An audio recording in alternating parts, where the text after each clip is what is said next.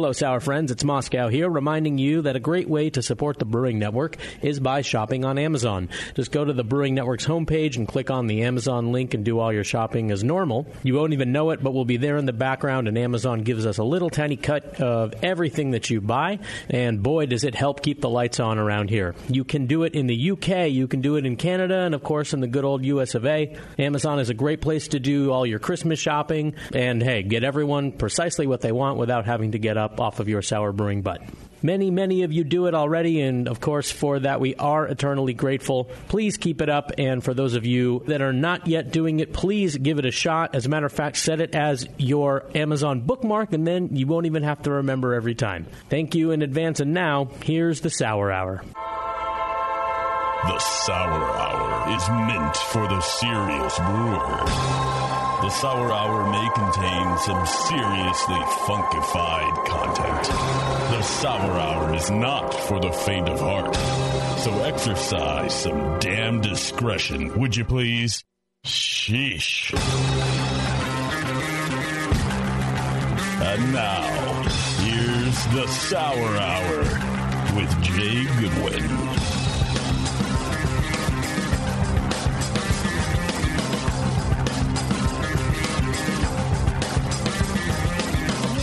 All right, as I'm adjusting my mic for like the third show in a row. Tone going up with the volume control? Yes. Oh. It was a little misleading because I was getting louder in my voice, but also rising the volume in the headset. It was not that smart. But you know what was smart is testing before we went to air, which we did. We did, and I messed that up too. Yeah, so it's that time.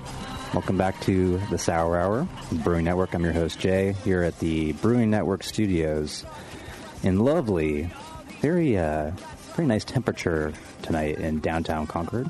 So perfect. It's already dark out. My favorite time of year. Yeah, daylight savings. It's the hot topic around these parts. Everyone's talking about it. There's polarized opinions about daylight savings. Here with Scott. How's it going, Scott? Good, man. How you doing? Doing pretty good. Pretty good. Mm-hmm. Tonight's guest, our good friend Brandon Jones, the wrangler of the funk at Yazoo Brewing Company / founder of Embrace the Funk, the blog, and now that's kind of smashed into the name of their sour beer program. You guys might remember Brandon from our Milk the Funk show, which is, what's that, like June of last year? 15, yep, that sounds about right. Sound about a year right? and a half. Great show, a lot of good beer info, and all the guys on Milk the Funk, all the participants too, have been great friends of the show, and it's just been a great resource, so happy to get Brandon back on, and we've got some very exciting news to share on the show tonight. Some hardcore listeners or people who hang out on sour beer internet forums may already know this news, but I'll wait for Brandon to come on to kind of talk about that. So you're telling me I don't need to get the breaking news drop since people already know? You need to get it.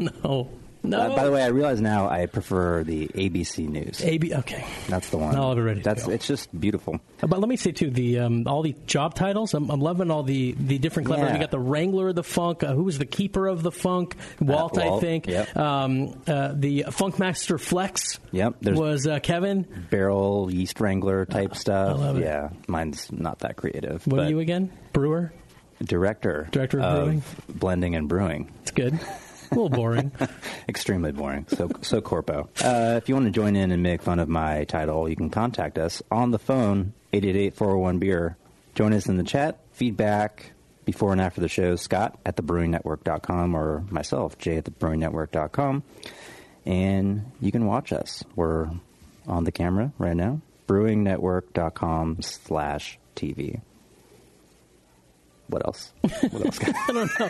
We haven't had any epic travels or anniversary parties or new bars opened or anything. No, I've got a great reminder, though. You can also listen live on the Brewing Network app just by searching BN Mobile on the search bars, wherever you find that stuff. Wow.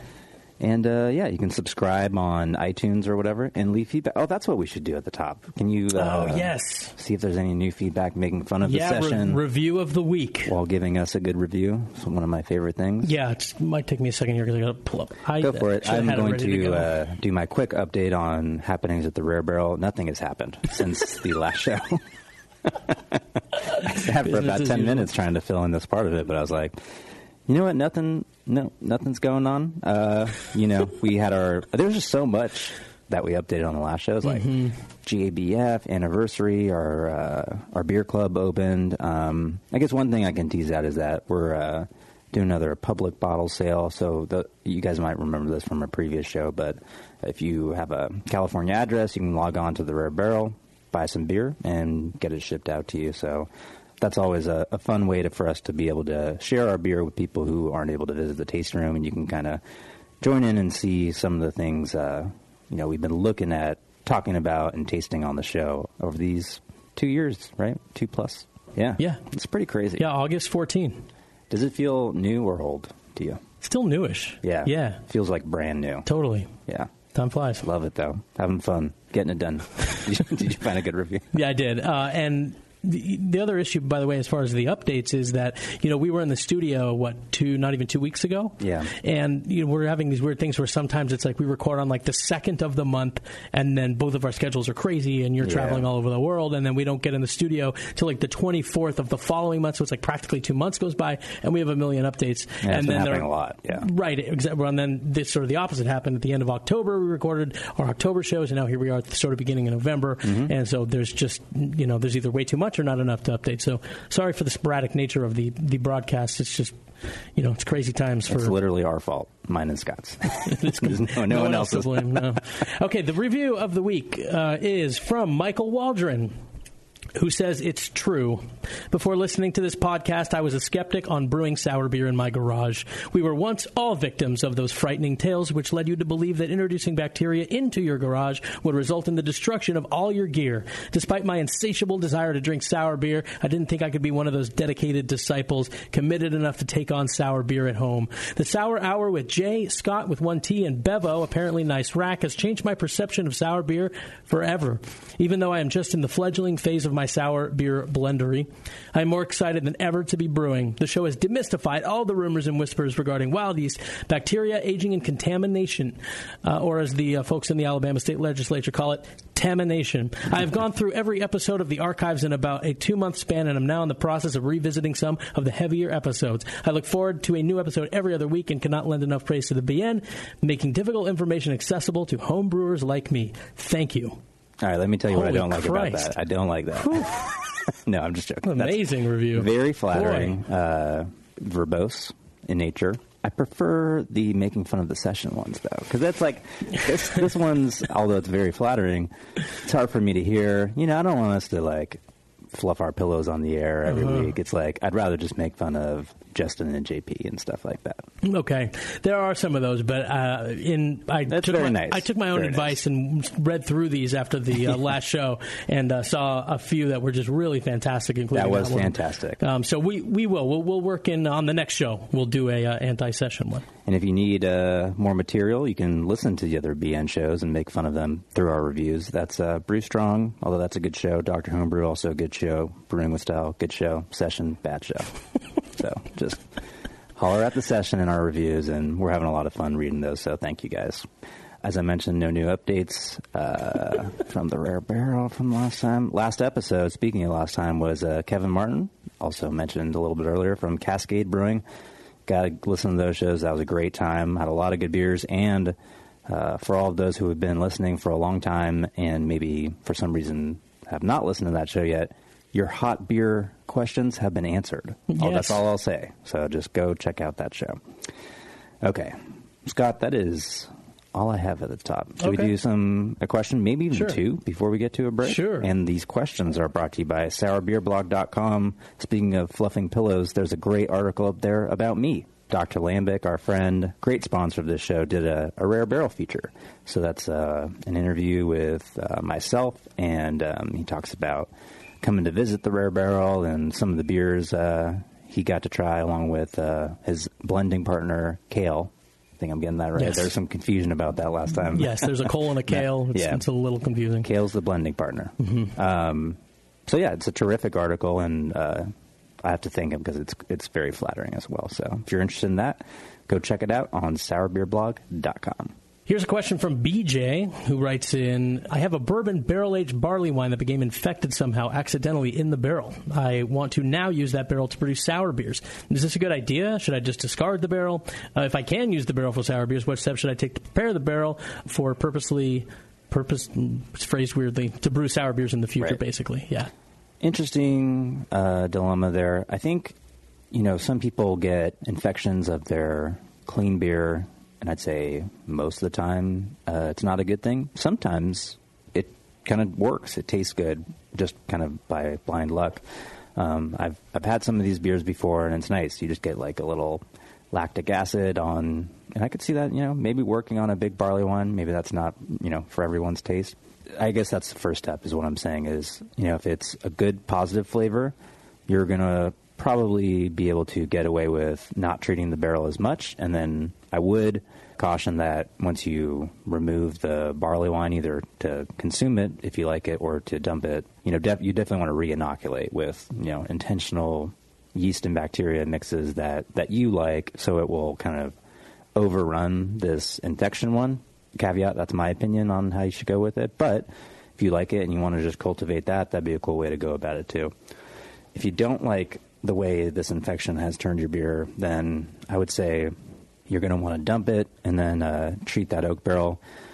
Bourbon barrels are nice. They're seemingly more available to homebrewers. I feel like we get a lot of homebrewers writing in.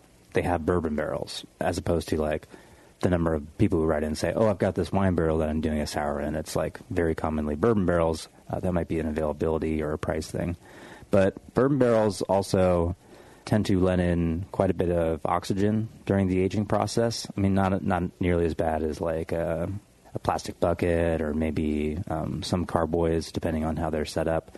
Is bourbon barrel specifically or any barrel? Bourbon barrels. Why? Why is it different? I mean, they just light them on fire from the inside. So they're these like well-made oak structures, and then I see. So it just becomes sort of warped slightly? Yeah, well, they just like leak, and they leak like either the liquid that's in them or like it's seemingly even like almost like sap from the oak. That could be totally wrong about that, but the hoops are all messed up. Anyway, so you want to kind of monitor that closely. But yeah, treat the inside of the oak barrel as much as you can, rinsing with hot water, cold water. There's some barrel chemicals that you can use out there. We've transitioned away from using that kind of stuff, but something you can look into. I would still caution, and this is just a reminder for all the listeners who deal with bourbon barrels, even though you filled that barrel with beer previously, I'd still be pretty nervous to light a disc of sulfur in that, which is a common way to treat oak barrels. Just why risk it? And obviously the danger there is the residual alcohol in the oak lighting on fire, which would be bad. And maybe your garage can't take that. But yeah, it seems like you might be able to deal with that one way or another, and let us know how it goes. Here's another question from Brandon B., who says, when Walt from Wicked Weed was on, he mentioned that Wicked Weed was aging their beers on fruit, and then prior to packaging, fruiting them again. That was their secret to getting that real jamminess, Brandon says his question is, do they add fresh Brett to ferment the beer out quickly to get it to packaging? How else can you maintain that fresh fruitiness and ensure stability? It's a great question. I can forward it to Walt. Well, let's talk. How does exactly. Yeah. But I'll answer that as if I were him. All right, so hey, bro, this is totally after. No. Dude, you look so hungover. I'm in a lot better shape than I was a few seconds ago. But I think it's a good idea to add fresh Brett when you add fruit, depending on kind of where the level of the base beer is. Something that we're trying to do at the Rare Barrel lately is adding fresh yeast and Brett, especially if the beer is tending to be a little more of an acidic environment. We want to make sure that the fruit re-fermentation really kicks off. But, as you bring up, a successful fruit re-fermentation, maybe getting a really vigorous one, is also blowing off a lot of volatile. So, yeah, I think the closer you can do it to bottling, the more you can trap those. The tricky part of that is kind of factoring in the residual sugar and how that's going to affect your carbonation going forward, which is one of the main dangers of making sour beer. Bottle bombs. Yeah, another safety warning. But, I know I'm pretty sure the Lost Abbey does this with Framboise de Amorosa. I think they use raspberry puree at the bottling. So it's almost maybe they factored it into their like priming sugar calculations, which is pretty cool. So yeah, I think you can definitely do that, and it's a good idea. You should try it out. Just be wary of overcarbing. Let's do one last one. It's sort of a longish question. I'm going to try to read it quickly. This is from Derek Hogan, who says, listen to the show for a while. It has inspired me to try my hand at mixed culture fermentation. Cool. He says he has a question about bottle conditioning. Speaking of that, soon I will be bottling my first mixed culture ale. Plan to condition the beer in the bottle, adding dextrose at bottling. I do not have a way to measure the residual CO2 in the fermented beer, and I'm wondering if there's a way to estimate the residual CO2. The bottle priming calculators I use assume a certain residual CO2, usually around 0.8 units. I know that beer temperature has an impact on residual CO2, and I assume the length of time in the fermenter also has an impact. What number should I use as my starting volumes? To give you some context, I made a golden ale with 4 pounds of Pilsner DME, 3 pounds of wheat DME. I steeped 6 ounces of torrefied wheat to help with head creation and retention. I added just a kiss of the hops at 3 IBU of Hallertau pitched Yeast 3760. That's the Roeselare blend, and the bottle dregs of one Orval bottle. In bottle conditioning, I'm aiming for 3+ units of CO2 in the finished beer, and estimating my starting CO2 in the beer will be important to prevent over-priming. So any advice on this front? He's thinking about all the right things, and I'm glad he brought this up because I know that a lot of the priming rate calculators online use a set volume for CO2 already in solution in the beer. So imagine, if you will, like a regular beer fermentation. You're fermenting. It's a week, 2 weeks, maybe 3 in the primary fermenter, and once the gravity is stable, you might just be packaging it right then. So since it's been so close to the primary fermentation, which obviously creates and dissolves a lot of carbon dioxide, you've already got some carbonation in the beer, basically. Yeah.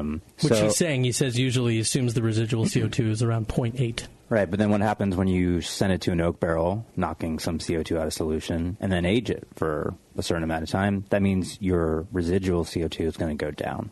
So I wish I had a better answer for this, because it would be smart to have, but at the Rare Barrel, we actually just kind of went off of other commercial breweries' priming rates, started at a pretty conservative one, and then have built up over time. So if you taste our first beers, it's kind of at like a floor level of carbonation, and slowly over time we built that up. So you could approach it like that. You could assume a lower level. You could have kind of an acceptable range, right? So if the calculator has 0.8, maybe for your first one, you assume 0.3 instead, and you shoot for a middle ground, 2.8. So if you're low by 3.3, then you're still at 2.5 volumes, which is solid.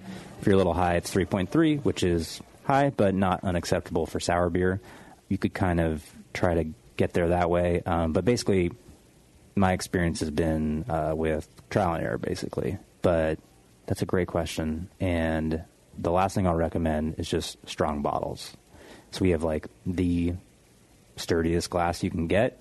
I know More Beer, I think, sells like the 375 milliliter version, where it's just like this really strong Belgian bottle. I think it's the bottle that Crooked Stave uses, and I'd recommend going for that too, because that'll just give you a little more peace of mind safety-wise.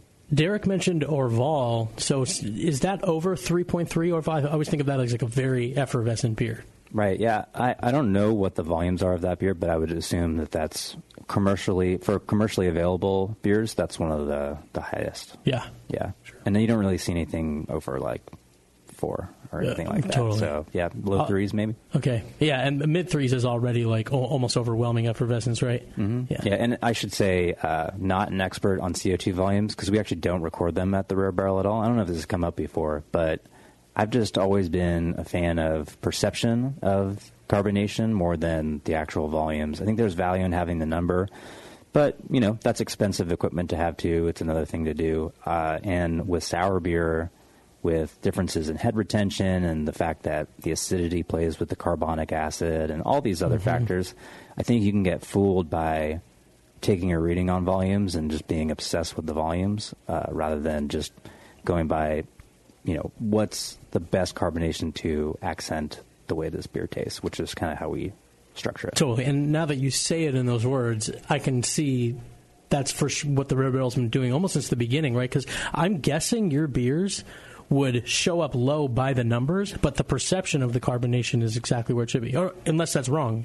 Well, like I said before, we kind of been building up over time. That's probably an area that hasn't been as consistent. I think we're pretty consistent now. We're still going up and exploring higher priming rates. For reference, we're around the 2.3 to 2.5 pounds of dextrose per BBL. So if you've got a calculator handy, you can scale that down to homebrew status, but we are obsessive about not leaving any residual sugar in the beer. So I think that's helped us in not seeing dramatic overcarbonation from where we were targeting in the bottles so far.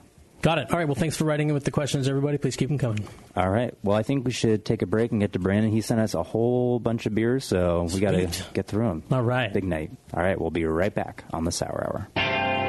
Brewing great beer is a process of continuous learning, and the best books on every aspect of brewing can be found at Brewers Publications, with more than 50 awesome titles like Modern Homebrew Recipes by Gordon Strong, Designing Great Beers, the Ultimate Guide to Brewing Classic Beer Styles by Ray Daniels, American Sour Beers, Innovative Techniques for Mixed Fermentations by Michael Tonsmeyer, For the Love of Hops, The Practical Guide to Aroma, Bitterness, and the Culture of Hops by Stan Hieronymus, and Radical Brewing, Recipes, Tales, and World-Altering Meditations in a Glass by Randy Mosher, plus many, many more. These are the books and the authors with the knowledge to push your brewing farther than you thought possible. And you'll find them all at fine homebrew and book retailers everywhere. And visit the website at brewerspublications.com. Brewers Publications, all the best on beer and brewing.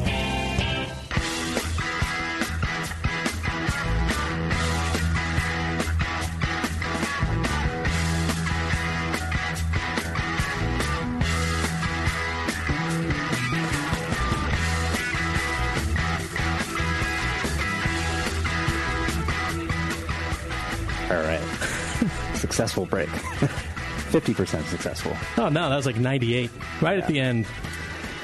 All right, we're back. Going to talk to Brandon Jones from Yazoo Brewing Company in a second here. But before that, I want to give a big shout-out to another one of our great sponsors, the Wine and Hop Shop. They're over at wineandhop.com, Scott. They now carry Omega yeast and Giga yeast. But best of all, most items ship within 24 hours. And best of all, BN listeners get a flat $8 shipping rate on orders under 50 pounds. Best of all, just enter BN shipping in the notes field of the shopping cart. And best of all, the discount's going to be taken off after checkout. Man. The Wine and Hop Shop. wineandhop.com.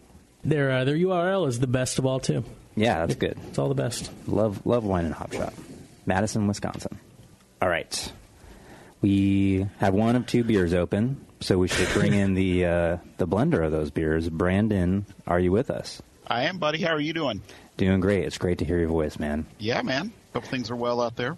Doing just fine, except for struggling to open one of the two beers we're going to try to taste side by side. The first one was like just right off, too. So, Brandon, what I wanted to start with is I want to get into your background, your philosophy. Some people remember, Scott just got it. Boom. 20th time's the charm. Your sour beer making kind of mindset at Yazoo / Embrace the Funk. But to kind of start into that, we've got a couple of beers open here in front of us. It's the Dew Rouge and the Cherry Dew Rouge. I think I'm maybe not pronouncing that right, but hopefully I am. And the Cherry got you guys a Bronzette GABF. So you guys know what you're talking about. Yeah, that beer, I guess that was the beer that probably really put it on the map for me and really kind of changed my life. That was in 2014. So I was still, we started the program. I guess we'll just rewind and tell a little bit of the backstory of how the ETF program came about. I'd known Linus, which owns Yazoo. I'd known him for quite a number of years. Yazoo opened in 2003 in downtown Nashville. And he and I, it was a small tap room, so he and I had just kind of known each other through the tap room. And I was a home brewer, and I would bring in beers like most home brewers do, and shove them in the face of a respected brewer, and see what they told me, and cross my fingers, and hope they liked it, and that made you feel good. And if you if they didn't, maybe they could point out something and it would make your beer better. At the time, really, nobody was doing a whole lot of sours in Nashville. I guess nobody was doing a whole lot of sours in 2003 or 4 nationwide either. But I had always just had this passion for sours, so I kept brewing it, kept going on, and exploring everything that I could through even the Burgundian Babel Belt. We didn't have the resources that we do now. So a lot of it was books. A lot of it was finding old writings from Michael Jackson, seeing what Charlie Papazian had explored, reading old articles, back issues of their magazines, just to see what I could find out. And I just kept trying different things, and finally came up with some recipes that I really enjoyed.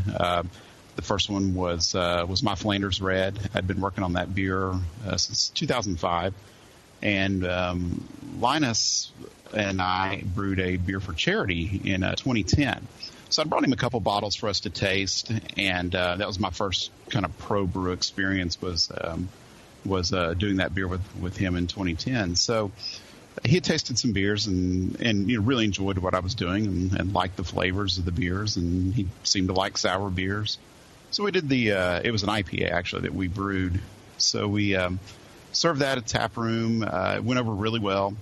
A couple years later, I was kind of getting the itch to hopefully get another pro brewer to brew with me, and I saw Linus at a festival and said, "Hey, we should do something again. I've got this barrel that they were going to be emptying, and it was a barrel that Vinny from Russian River had given me that had batch 1 consecration in it. I had just reached out to him in 2008 or 9. And just asked what they were doing with their barrels. And he said, I'd be happy to send one for your homebrew club if you'd like. So he did. Actually, I could kick myself now because he said, would you like 3 of them? Because we can fit 3 on a pallet. I was like, nah, one's good. Now I would love to have those barrels.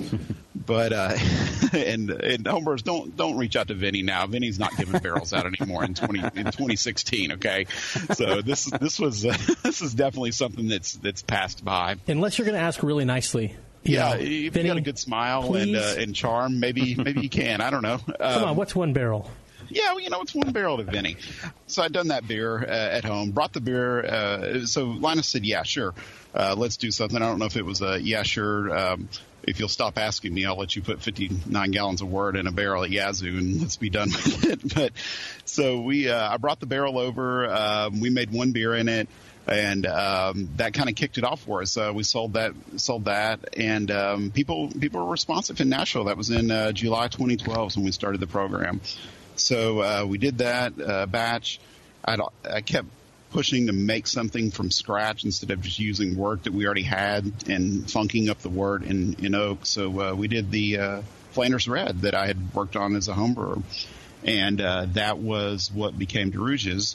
At the time, I kept trying. I was still trading a lot of beer, and I couldn't get a hold of Alexander Rodenbach. I kept trying to get that beer, kept trying to trade for it, and one day I just realized it's not going to happen. So we had these 6 barrels sitting upstairs of Flanders Red, and I said, I'm just going to do a cherry version, just make my own and see what it tastes like, and hopefully that'll give me the idea of what this would have tasted like. So bought a bunch of cherries, put it in the barrel, and ended up winning a GABF medal with that beer. So it was a pretty special day for us walking across that stage at my first GABF that I didn't have to buy a ticket for, and being in the room and seeing Charlie and getting the medal and having people that had followed the blog for a number of years that were super proud. I mean, I generally think people were super happy and proud of what I had done, what I'd accomplished in Nashville, and kind of the attention that it brought. That with good education and the will, you can do something great.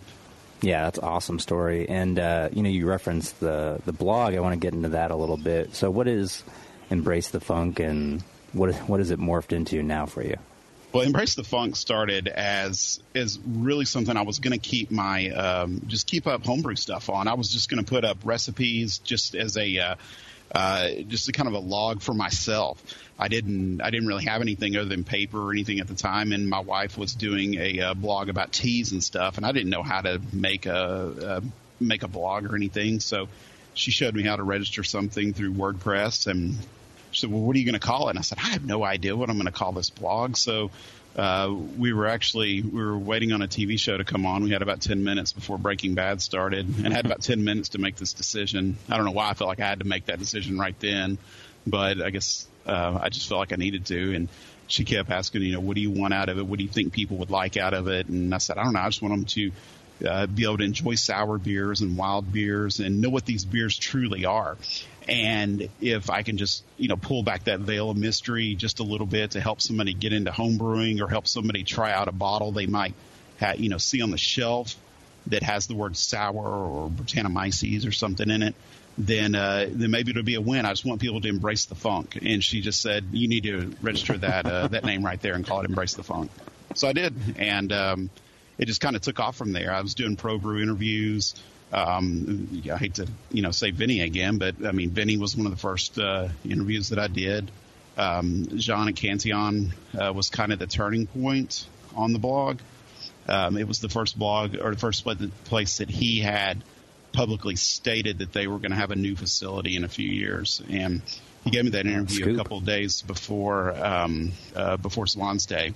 And that got picked up by all the beer media outlets, and I went from getting like 5 to 10 hits a day to over 1,000 at that point. Ooh. And it just kind of propelled the blog into, I don't know, beer blog stratosphere, if that's even a term, but blogosphere. So after that, the interviews came pretty easy. I think, just talking to brewers that I respected, asking questions that that weren't, hey, can I get a bottle of this? Can you stuff like that. It was questions on process. It was questions on ingredients, philosophies, ideas on their products. And this was around 2010 or so. I don't think that we had really hit that big spike in everybody's got a sour program, or everybody's doing something with some wild yeast at that point. So, a lot of these projects were still fairly, I don't know, maybe just regionally known at that point for some of these brewers.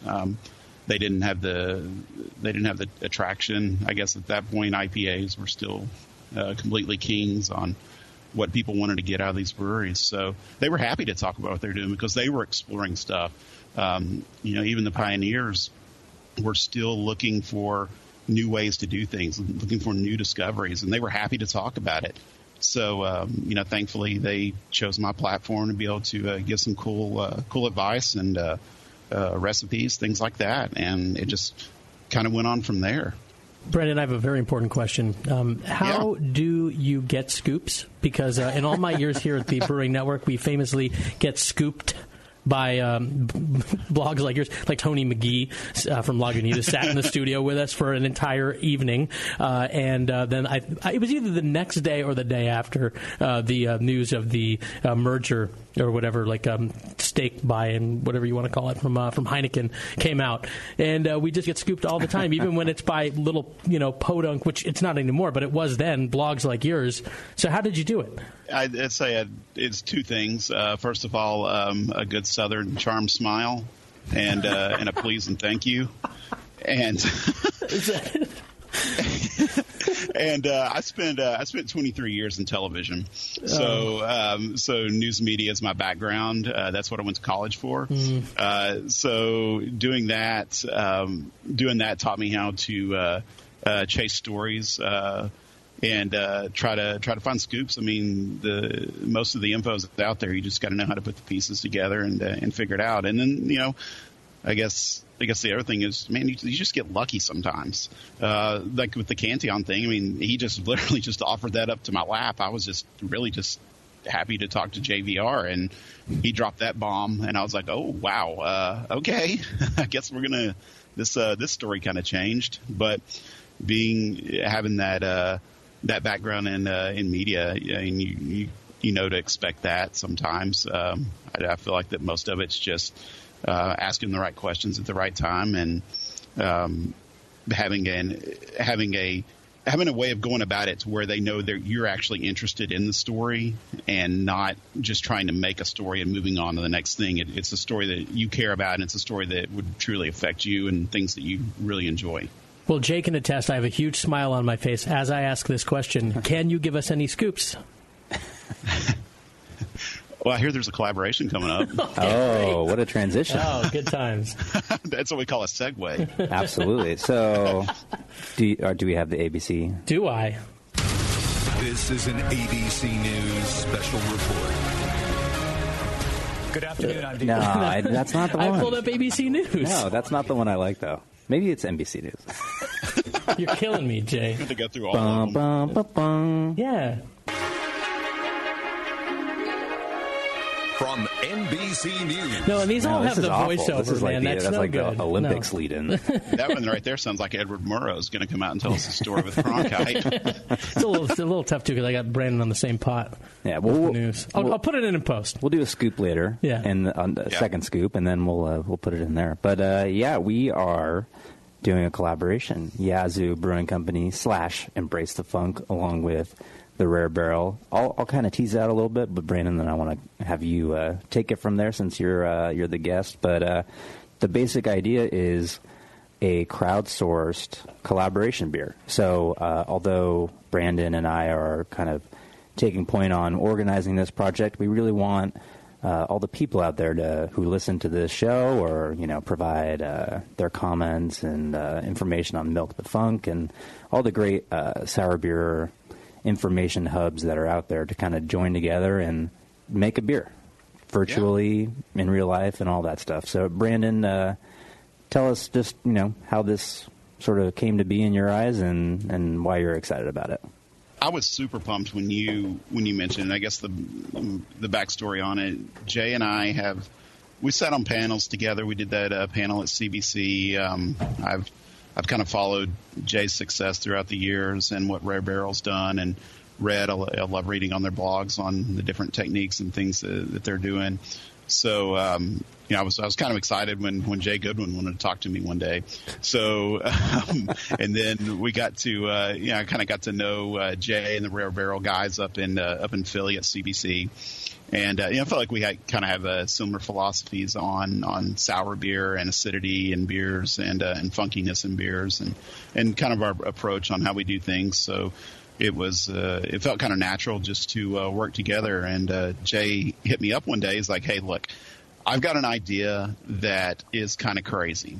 So just, let me know when you got some time. And so I called him. I was actually at the beach. And so we did a call, and he presented this to me as a beer that would be made by Rare Barrel and Yazoo, but we would crowdsource all the ideas from the different educational online forums and places. So I've got pretty good reach through Embrace the Funk and also Milk the Funk. Jay obviously has a really good reach through the Sour Hour with a lot of people that are very engaged in these styles.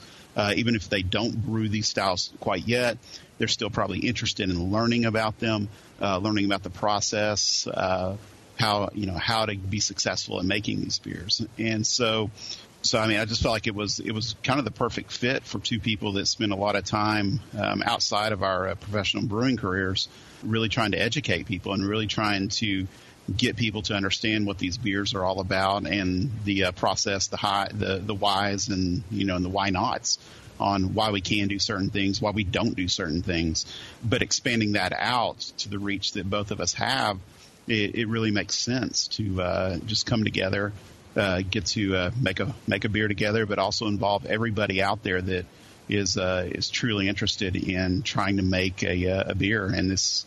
I kind of said it in the press release, but I mean, this is kind of a global crowdsource thing. I don't really know of any other project that's ever going to hit or that's hit yet on a level like this. Yeah, it's going to be a lot of fun. And I think as Brandon and I were discussing the possibility, the potential, the feasibility of doing a project like this, one of our concerns is that it's just a logistical nightmare, basically. You're trying to make a beer with thousands of people, sharing their opinions. But I think where we were both really passionate about the project is that part of it, where it's like, let's embrace this discussion. Let's make that the focus. Let's say, maybe we won't come to a consensus on every issue. Maybe Brandon and our job is to shepherd the project along, but really the discussion along the way, the ideas proposed by both pro brewers and home brewers and just sour beer enthusiasts, that's what's going to be the real value of this project. And it's going to take a long time.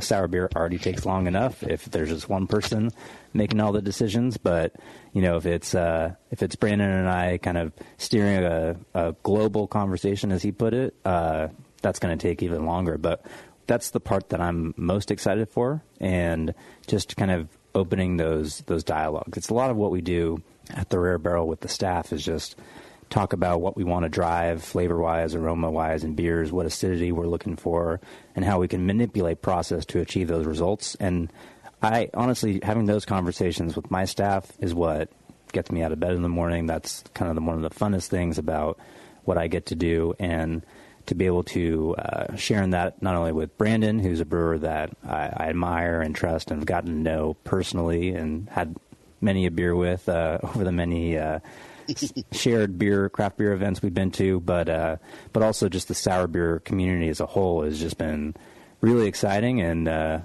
we're pretty excited to finally, as Brandon put it on Facebook, let this cat out of the bag. Such a cool idea. My gosh.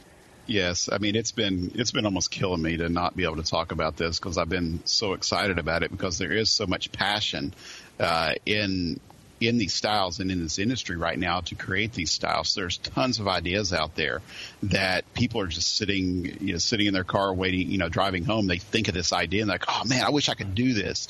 And there could be an idea that that neither you or I have ever thought of, and we get to bring that to the table. It gives the chance for the guy that's maybe doing 2 to 3 gallon batches in his garage. I mean, his ideas are going to be his ideas are going to influence this project. It's going to be a commercially produced beer that's going to have many months worth of discussion through our various outlets. His input's valued, or her input's valued. I mean, that person will have input into this, and I think that is just invaluable in this industry right now, to have these open discussions and to be able to have people explain their thoughts on it, their process on it, and what the end result could be on this. I feel like something like this is definitely going to help foster this community and make this community a little bit better as far as production of sour and wild beers go. When you have all these different voices, it does sound like a lot, and it does seem overwhelming, but I mean, it's certainly a task that I'm happy to sit here and take on with you and foster these discussions, because the end result is definitely a win for the entire community. Yeah, and I mean, there's going to be so many steps along the way, and so if you guys are excited about this process, what I would say is kind of the next steps will be unfolding in the coming weeks and months through Brandon and I on the various outlets. But if you want to get involved in the conversation already, just go on to Milk the Funk, facebook.com/Milk the Funk. If you haven't joined yet, highly recommend it. Actually, I think Milk the Funk might almost be up to, I want to say 10,000 members. Does that sound about right? Yeah, it's got to be. Hang on, let me look it up real quick. I believe it's about 10K. Didn't it start like just at around a K or less when we started the show? I don't remember what the opening number was. You mean like 30 minutes ago? That'd be crazy. Well, after that exclusive, Yeah. I'm trying to remember. Yeah, like when we started the Sour Hour. When we had Milk the Funk on. Yeah, I seem to remember it being under 1,000. Is that right? Maybe. Maybe that's wrong. Well, it started. Let's see. Right now, it's just a tick under 10K. Wow. So when it started, the backstory on actually Milk the Funk was my friends Ryan Stiegel and Matt Rory's from Murfreesboro, Tennessee. This was started as a Nashville group.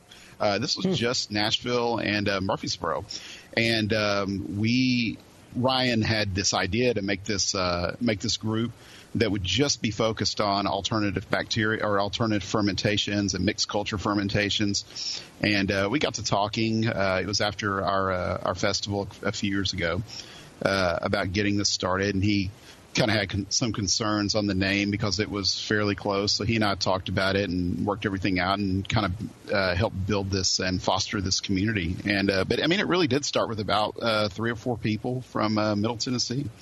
and it's grown to, like I said, almost 10,000 members now. And the wiki site, which is something I'm. Thankfully, I don't have a whole lot to do with the wiki site, but the wiki site is something I'm super proud of. That it was a product of something that came from Middle Tennessee, and the wiki site has peer-reviewed articles on it. You've got people that are true scientists that are interested in these different scientific explorations of bacteria and wild yeast. So, they're used to writing papers, reviewing things on a scientific level. So they, thankfully, we've got some great wiki editors in there, some people that submit some really cool articles that they go up for review, and they go up on the wiki, and the wiki's publicly accessed. I see it referenced all over the old interwebs now. There's definitely a great catalog of information that will absolutely answer most of the questions that a lot of people that are just getting into sour and funky brewing, and people that are dealing with mixed fermentations. There's a wealth of information on there with great sightings or great citations and some really in-depth information. Yeah, it's an awesome resource, and it's the great part about it is, the Milk the Funk Facebook is like, new posts every day. Sour Hour is kind of like, okay, this is new interviews, new content. The wiki is kind of the permanent home for a lot of the takeaways from all this stuff. So it's tremendous. So we got to get to a break, but the one last thing I want to wrap up on this, if you guys want to get involved in the collab, and I strongly recommend you do, we want to hear your voice in this. That's what's going to drive the whole conversation. You definitely want to follow at the Rare Barrel, at Yazoo Brew. Yeah, at Yazoo Brew. Yazoo Brew. It'd probably be mostly updated through mine, which is at Embrace the Funk on Twitter and Instagram. Facebook pages, I believe, also at Embrace the Funk. Also, just look up Embrace the Funk. You're either going to find that or some really dirty hip hop. And we're going to have some of that dirty hip-hop later in the show during the breaks. But and then just the one last thing I'll mention is, and this is not my forte, so you can see how excited I am about it, we made a hashtag for it, hashtag Sour Collab. So I guess you can search that hashtag, and then things come up that are part of this discussion. But that's, in all seriousness, that's how we're going to kind of collate a lot of this stuff together. So there's a lot of info on Milk the Funk. So to kind of get through to these discussions, we have to use hashtag Sour Collab.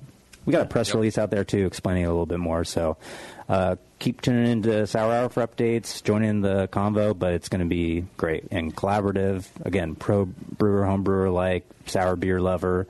Just get involved. You don't have to know all about the process. If you love some flavor, that can get a discussion going amongst a bunch of sour brewers, and then you can learn how your favorite flavor and, your favorite sour beer maybe gets formed. So first thing that comes up when I hashtag Sour Collab into Twitter is a picture of Brandon's smiling face. Now, Brandon, is that the smile? Is that the smile you use to get your scoops?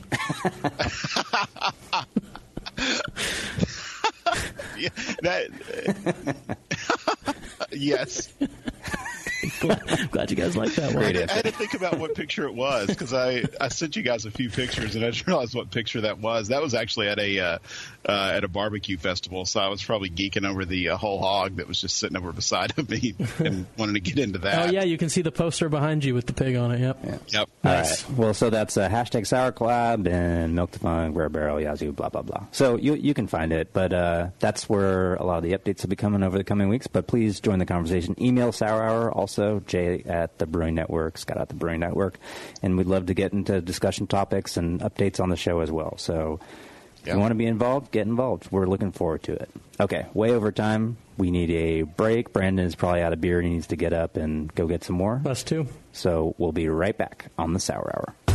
For nearly 40 years, one organization has had your back. The American Homebrewers Association. Are you a member? Why not? Join the more than 40,000 brewers who enjoy all the American Homebrewers Association has to offer. Like Zymergy Magazine, in print and online, plus the Zymergy app.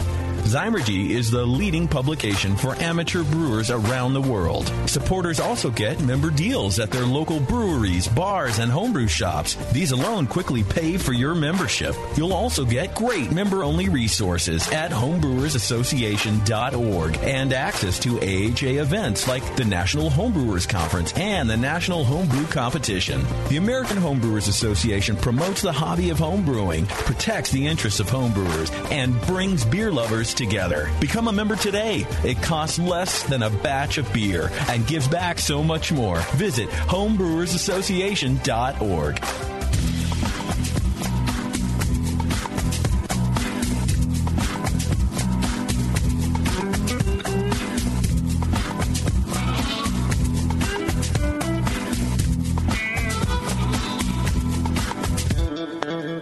Okay, we're back.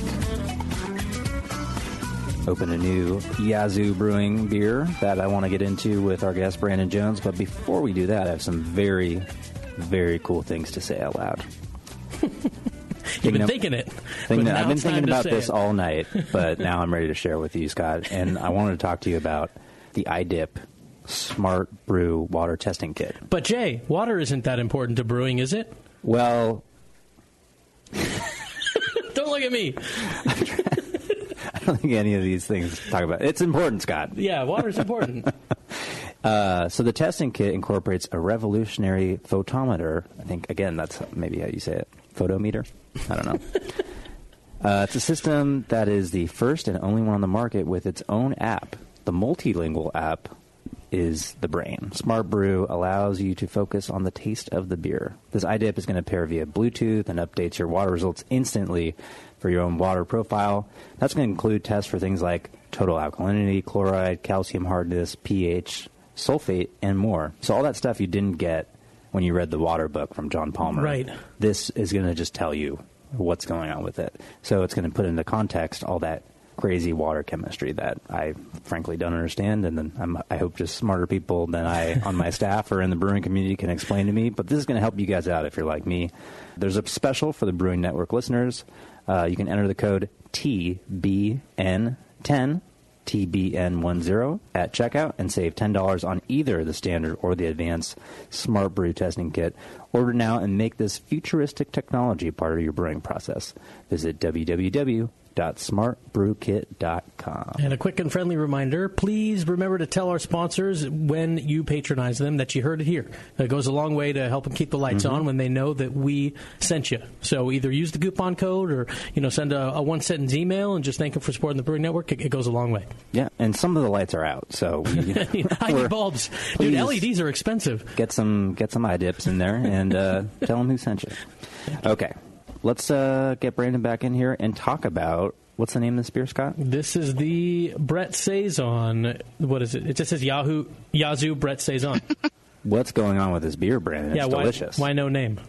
Well, it's probably the one that says remixed. If you look on the side, there should be a little tag, and I bet that is the remixed version. So I think that's what I sent.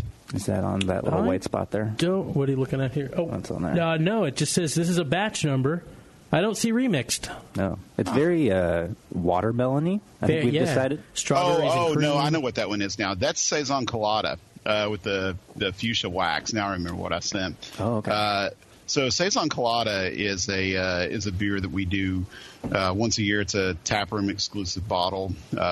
This year, I think that version that I sent you guys is this year's version.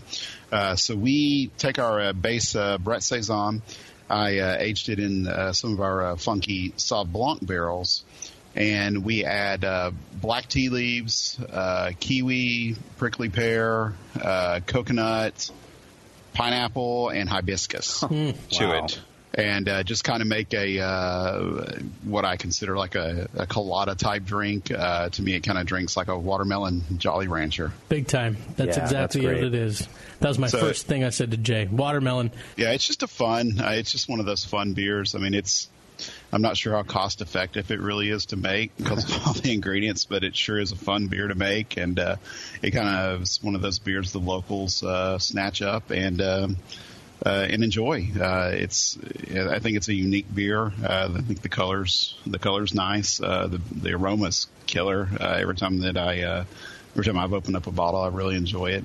Yeah, I mean, it's I actually did our saison for this year about a month or so ago, and forgot to make a version for this year. So it'll be 2017 before we get another version because I forgot. This is rare. Yeah.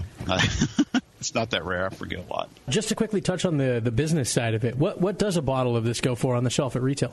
Well, that one would be sold just in our tap room. It'd be $20. I think all of our 750s are $20, and all of our 12-ounce bottles are $5. The only exception, I think, is the Blood Orange Berliner, and that's about $4 a bottle. No matter what it is in our 12-ounce, just the way that we have our SKUs set up, whether it's a 12% Belgian double in 4 different barrels, or some sort of other saison treatment in 12-ounce bottles, they're all $5. It just keeps the prices even, makes it easy to understand what we're doing. Yeah. Jay, do you do the same across the board, price-wise? Our prices vary because we do all 750s, but some of the beers age longer. Yeah. You know, that to me, time is the biggest variable. So our beers are maybe a little different from some other sour beer producers because all we do is sour beer, or all we do is barrel aged sour beer. It's kind of the minimum time is always 6 months, not by law, just that's the nature of the beer. So that kind of provides a lot of variability for us, the ingredients as well. Other breweries that kind of have a more robust sour beer portfolio, you know, Brandon's talking about Berliners versus kind of these types of beers that are aged in barrels for much longer. I love that breweries are doing that because you can get prices kind of all over the spectrum and a lot of different flavors, and you can really taste and tell the difference between the different sour beer production methods, which is something Brandon and I were talking about on that Craft Brewers Conference panel. But taking a little bit of a step back, Brandon, you've given us a nice amount of background on your journey from TV to a juggernaut beer blog, just dynamite stuff, over to Yazoo. But what was Yazoo's sour program when you got there, and what does it look like now? I mean, I'm thinking, how many oak barrels, how many releases are you guys doing? Give us a sense of the scope. Well, the sour program was non-existent. There wasn't one. I mean, there had been a beer called Fortuitous that Linus. So there was a batch of Sioux. So Yazoo moved from a building where Corsair Distillery is there now. It's called the Marathon Music Works. It was a small building. It was a very old historic building. They outgrew that building. And so about 4 years ago, they moved out. I think it was 2010 when they moved out. And one of the batches of Sioux, which is the Imperial Smoked Cherry Wood Porter, got infected. Nothing was ever sent off for testing, but what I looked at under the microscope and what I believe that Ken and Linus, Ken's the head of QC at Yazoo, it looked like Pediococcus under the microscope. So, and that would probably be the only thing I can think of that would really infect it this way, because the beer, I think, is about 70 IBUs and 9.5%. So, I mean, it would take a lot, and it did it within a few weeks. So that got infected. They brought it back. They made a blend with some fresh Sioux and some bourbon barrel-aged Sioux. And released that. So that was kind of the first sour beer, but I didn't have anything to do with it other than just kind of tasting it when they did blend it and be at the release. Then it was 2 more years before Linus and I started the Embrace the Funk program in 2012. So once I got there, it was that one barrel. I told you that I just brought over. And it started with that one kind of magical barrel from Vinny, and grew to 2 barrels once we had sold that first barrel. We've always tried to run it lean in the beginning just to make it successful. And once we had our beer sold off those 2 barrels, we bought 6 more barrels, which became the first batch of DeRouges. Corsair let us come back and brew that first batch of DeRouges there. So that was a pretty cool thing to see Linus go back to the original building, brew on the original system that he bought for his first craft brewery, and get to do that. That was kind of a special moment to get to get to do that with him, because he hadn't been back really to do anything since Yazoo had moved up to the Gulch area of Nashville. So to get to go back and do that, and just kind of it'd be a historic thing to happen in that building in Nashville that was a neat moment. And then the release, when we did end up releasing DeRouges in 2014, because the beer ages for 13 to 14 months in fresh Merlot barrels. So, even though we brewed it, like you said, the time involved, it just takes a while. And I certainly didn't want to screw up my first bottle release right out of the gate, so I knew how important it was to myself and the success of any sort of program that I thought may have a chance of taking off at some level. And so we did. We released that. I think we did 600 bottles in January 2014 at DeRouges, and sold those out in, I think, about 3 hours. Then released subsequent variants of it. The single barrel, we have a single barrel version that's always non-blended, that is usually around 200 bottles. And then the first year Cherry DeRouge, which was the GABF winner, is the batches we got out of that. So now I was trying to find it, actually. I think I put up a number the other day, but now we've since moved out. We're in the upstairs area of the brewery.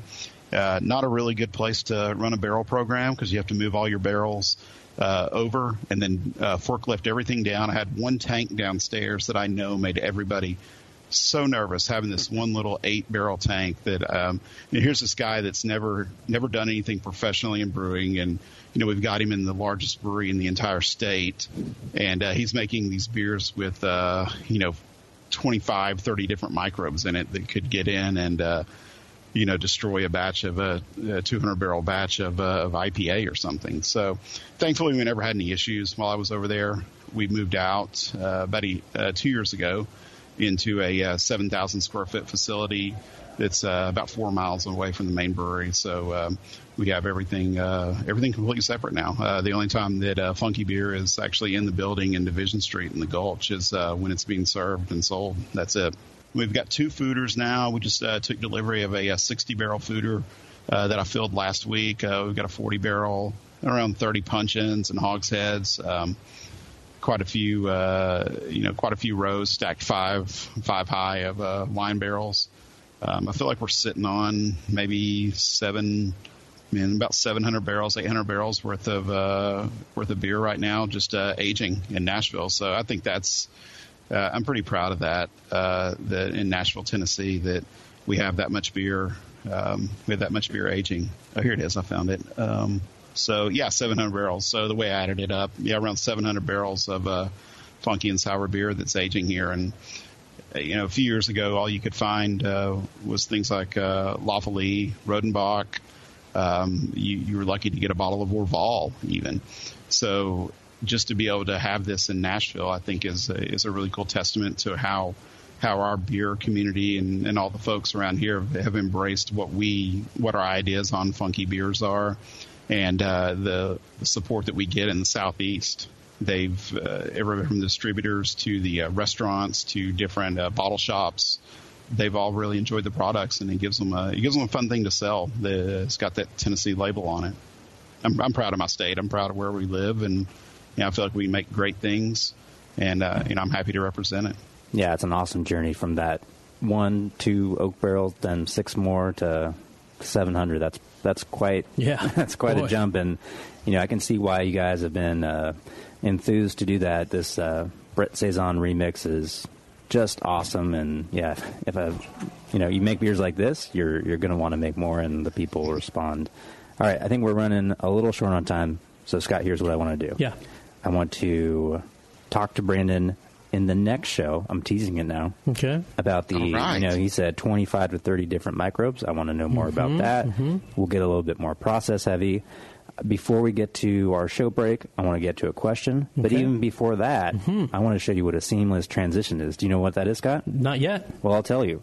Have you seen what the free Brew Guru app can do for you? No, Jay, I haven't. Well, it's built for homebrewers and beer lovers, Scott. The Brew Guru delivers sage brewing and Brew Guru. Sage brewing knowledge and money-saving deals at breweries, beer bars, and homebrew supply shops. That's three things you're really going to want if you're into beer. Those are the only places I go. So who the hell's doing this? The American Homebrewers Association. Oh, the AHA. Our friends Who at else? the AHA. They've designed this powerful mobile app to help homebrewers and craft beer lovers explore the wide world of beer that we all share. With the Brew Guru, you can effortlessly find deals and save money on beer, food, that's a big one for me, and brewing supplies. Level up your brew IQ. There's a lot of U's in this. Brew IQ. Brew IQ with the Brew Guru. With hand-picked articles, proven recipes, and trusted resources from the AHA and Zymergy magazine. That's a lot of recipes to coalesce into one app. And use the powerful brewery locator to find nearby breweries, tap rooms, beer bars, homebrew supply shops, and brew pubs wherever you are. Brew Guru will lead you to good beer. Get the app today and follow the path to beery enlightenment. It's free on the iPhone, iPad, and Android services. Learn more at homebrewersassociation.org. Brew Guru. Brew Guru. The AHA does great work, so absolutely no reason to not check out an app that they've put out. Brew Guru. It is kind of nice, you're out homebrewing, you're in the garage, and it's like, maybe you don't have like the laptop or iPad, but you do have like the smartphone. Sure. You get the app, you're like, I'm doing this Berliner, what do like people mash this at? And you're like, I'm on my third beer, it's 8 a.m. What am I to do? Load up the Brew Guru and type it in and check out what's going on. Love it. All right. God bless the AHA. Let's do a question. Yeah, as I embrace my third glass of this Brett Saison. Let's embrace this question. Yes, let's. It's from Cole Gansberg, who says, first off, Scott and Jay wanted to thank you guys for the awesome show. I think many people would agree that your podcast is pretty much the gift of fire to lowly homebrewers. He goes on to say... Cavemen. That's the reference. He says, I've noticed... What, we're cavemen? Cavemen got fire, and that was like a big deal. So right. this is like, that's the analogy. Gotcha. I've noticed that there seems to be, he says, a general consensus for around 5% ABV in most sours. Since high-gravity beers have more sugars, would a sour beer benefit from having a higher gravity, since theoretically there would be more sugar and nutrients for the bugs? Yeah, that's interesting you say that 5 is the standard. I almost feel like a lot of sour beers trend towards the 6-7 range. Certainly there are breweries who hang out a lot higher than that. Rare barrel beers are 5, 6 most of the time. Maybe we creep up to 7. We're just coming out with a beer here shortly that, well, hopefully we'll come out with it. We'll see how it bottle conditions, but that'll be hovering around the 10% range. I think the more sugar thing is certainly a factor in how you want to design your beer. And introducing more alcohol is going to change the way the yeast ferments and the bugs interact. So, the lactobacillus gets inhibited. A lot of strains of lactobacillus get inhibited, I should say, around 8% alcohol. So just dialing up your IBUs, it's another factor you can play around with. But if you're worried about getting your bugs more involved and getting more acidity, I think there are ways other than brewing a high-gravity beer that can do that. Mostly that's going to be lowering your hopping rate to maybe nothing, inhibiting yeast growth, and just kind of having a little bit higher temperatures, kind of cheating to get the sugar sources more directly to the bacteria rather than the yeast will help you out, limiting oxygen during your primary fermentation, stuff like that. But once you build up a nice healthy culture, if maybe the implication here is that this brewer is looking to increase their acid profile. And ABV, I think. And ABV. I think with strong microbes, you can achieve that at any alcohol percentage. Brandon, what do you think, and what's your guys' typical range of alcohol? Yeah, well, our range, I think we hang out under 6. So one of the things that we'll be exploring in our project in the collab is the legalities in states. So our legalities in Tennessee until next year is anything 6.2 and under is considered and taxed as beer. Anything 6.3 and higher is considered liquor and is taxed at liquor rates, which is substantially higher. So how we have to go about making higher gravity beers is we have to get a distiller's license. Even though we're not distilling anything, the state of Tennessee still views it as high gravity. So we don't make a whole lot of beers that are high gravity, mainly because of the taxes and the profitability. But occasionally we do. I think one of the beers I sent you guys is Never Again. And that's a pretty beefy beer. That was a Belgian Dark Strong, and we were able to get I think around 11% out of that with a nice souring backbone to it. A lot of that was derived from Pediococcus. Like you were saying, the lactobacillus tends to die out fairly quickly especially if you have a mixed culture with Brettanomyces or Saccharomyces in there creating alcohol. So to me, I enjoy the bigger ones. They're a challenge to make. I don't think you need to go overboard with the amount of acidity in there. We rate everything on a total acidity. We don't really use pH for anything anymore except for mash, and just to see if acidity is forming in our Berliner Weisses. That's really about it. We try to keep our acids in check. So I think if you're going to go with a big beer, keep your acids in check. Not acids, but acids in check. And don't build it up too big. A little bit goes a long way with those flavors, because if you are using a lot of malts, the higher you get, the more expressive those malts are going to be at the higher dosage rates in your grist. So just watch your balance. I think you have to be a little more balanced up when you're starting to creep up into 8, 9, 10% on sour beers. But yeah, again, most of ours are. I try to keep them between 5 and 6.1, just because of we want to be able to serve them at a lot of places, and certain places don't have liquor license, and I want to be able to serve, have my beer for sale there. Yeah, so there's some practical parameters right there too. Yep. Never Again is sitting on the desk, Brandon, just so you know. It's warming up a little bit before we get into it in the next show. All right. And also, I should mention that Cole, thanks for the email, and he did say at the end that he loves the new outro. Oh. Yes, he did say that. Excellent. Well, we're going to be hitting that. Is this another seamless transition? Well, no, that actually didn't work, because I've got one more thank you before you end, Scott. Yeah, I should have given you the signal, but just want to give a shout out to one of our favorite sponsors, Oregon Fruit Products. You remember Chris came on the show just a few shows ago. That was an awesome overview of what they're doing up there. Their aseptic purees are easy to use and convenient to store. No additives or artificial flavors, just simply a great expression of the fruit. They love working with brewers. I can attest to that, to help us innovate. So you should check them out at fruitforbrewing.com. Oregon Fruit, they bring fruit to life.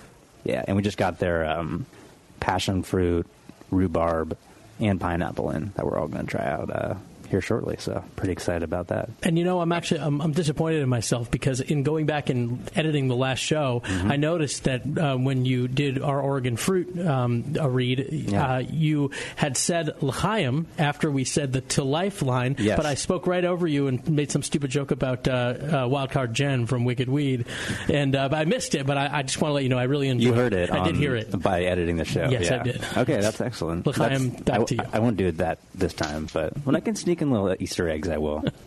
Easter eggs? Yeah. You know that phrase? I do, yeah, but it's on the heels of my Jewish-themed L'chaim. I would hope you would do something other than an Easter reference, but, I understand. Well, we're at war now. We're a divided podcast. Oh, no. I still love you, Scott. Thank you. I'm here to bridge the gap with you, Jay. Thanks to Brandon. We're still going to extract some more information from him in the next show. Thanks to all you listeners for hanging in there with our sporadic schedule. Until next time, no L'chaim. Stay sour.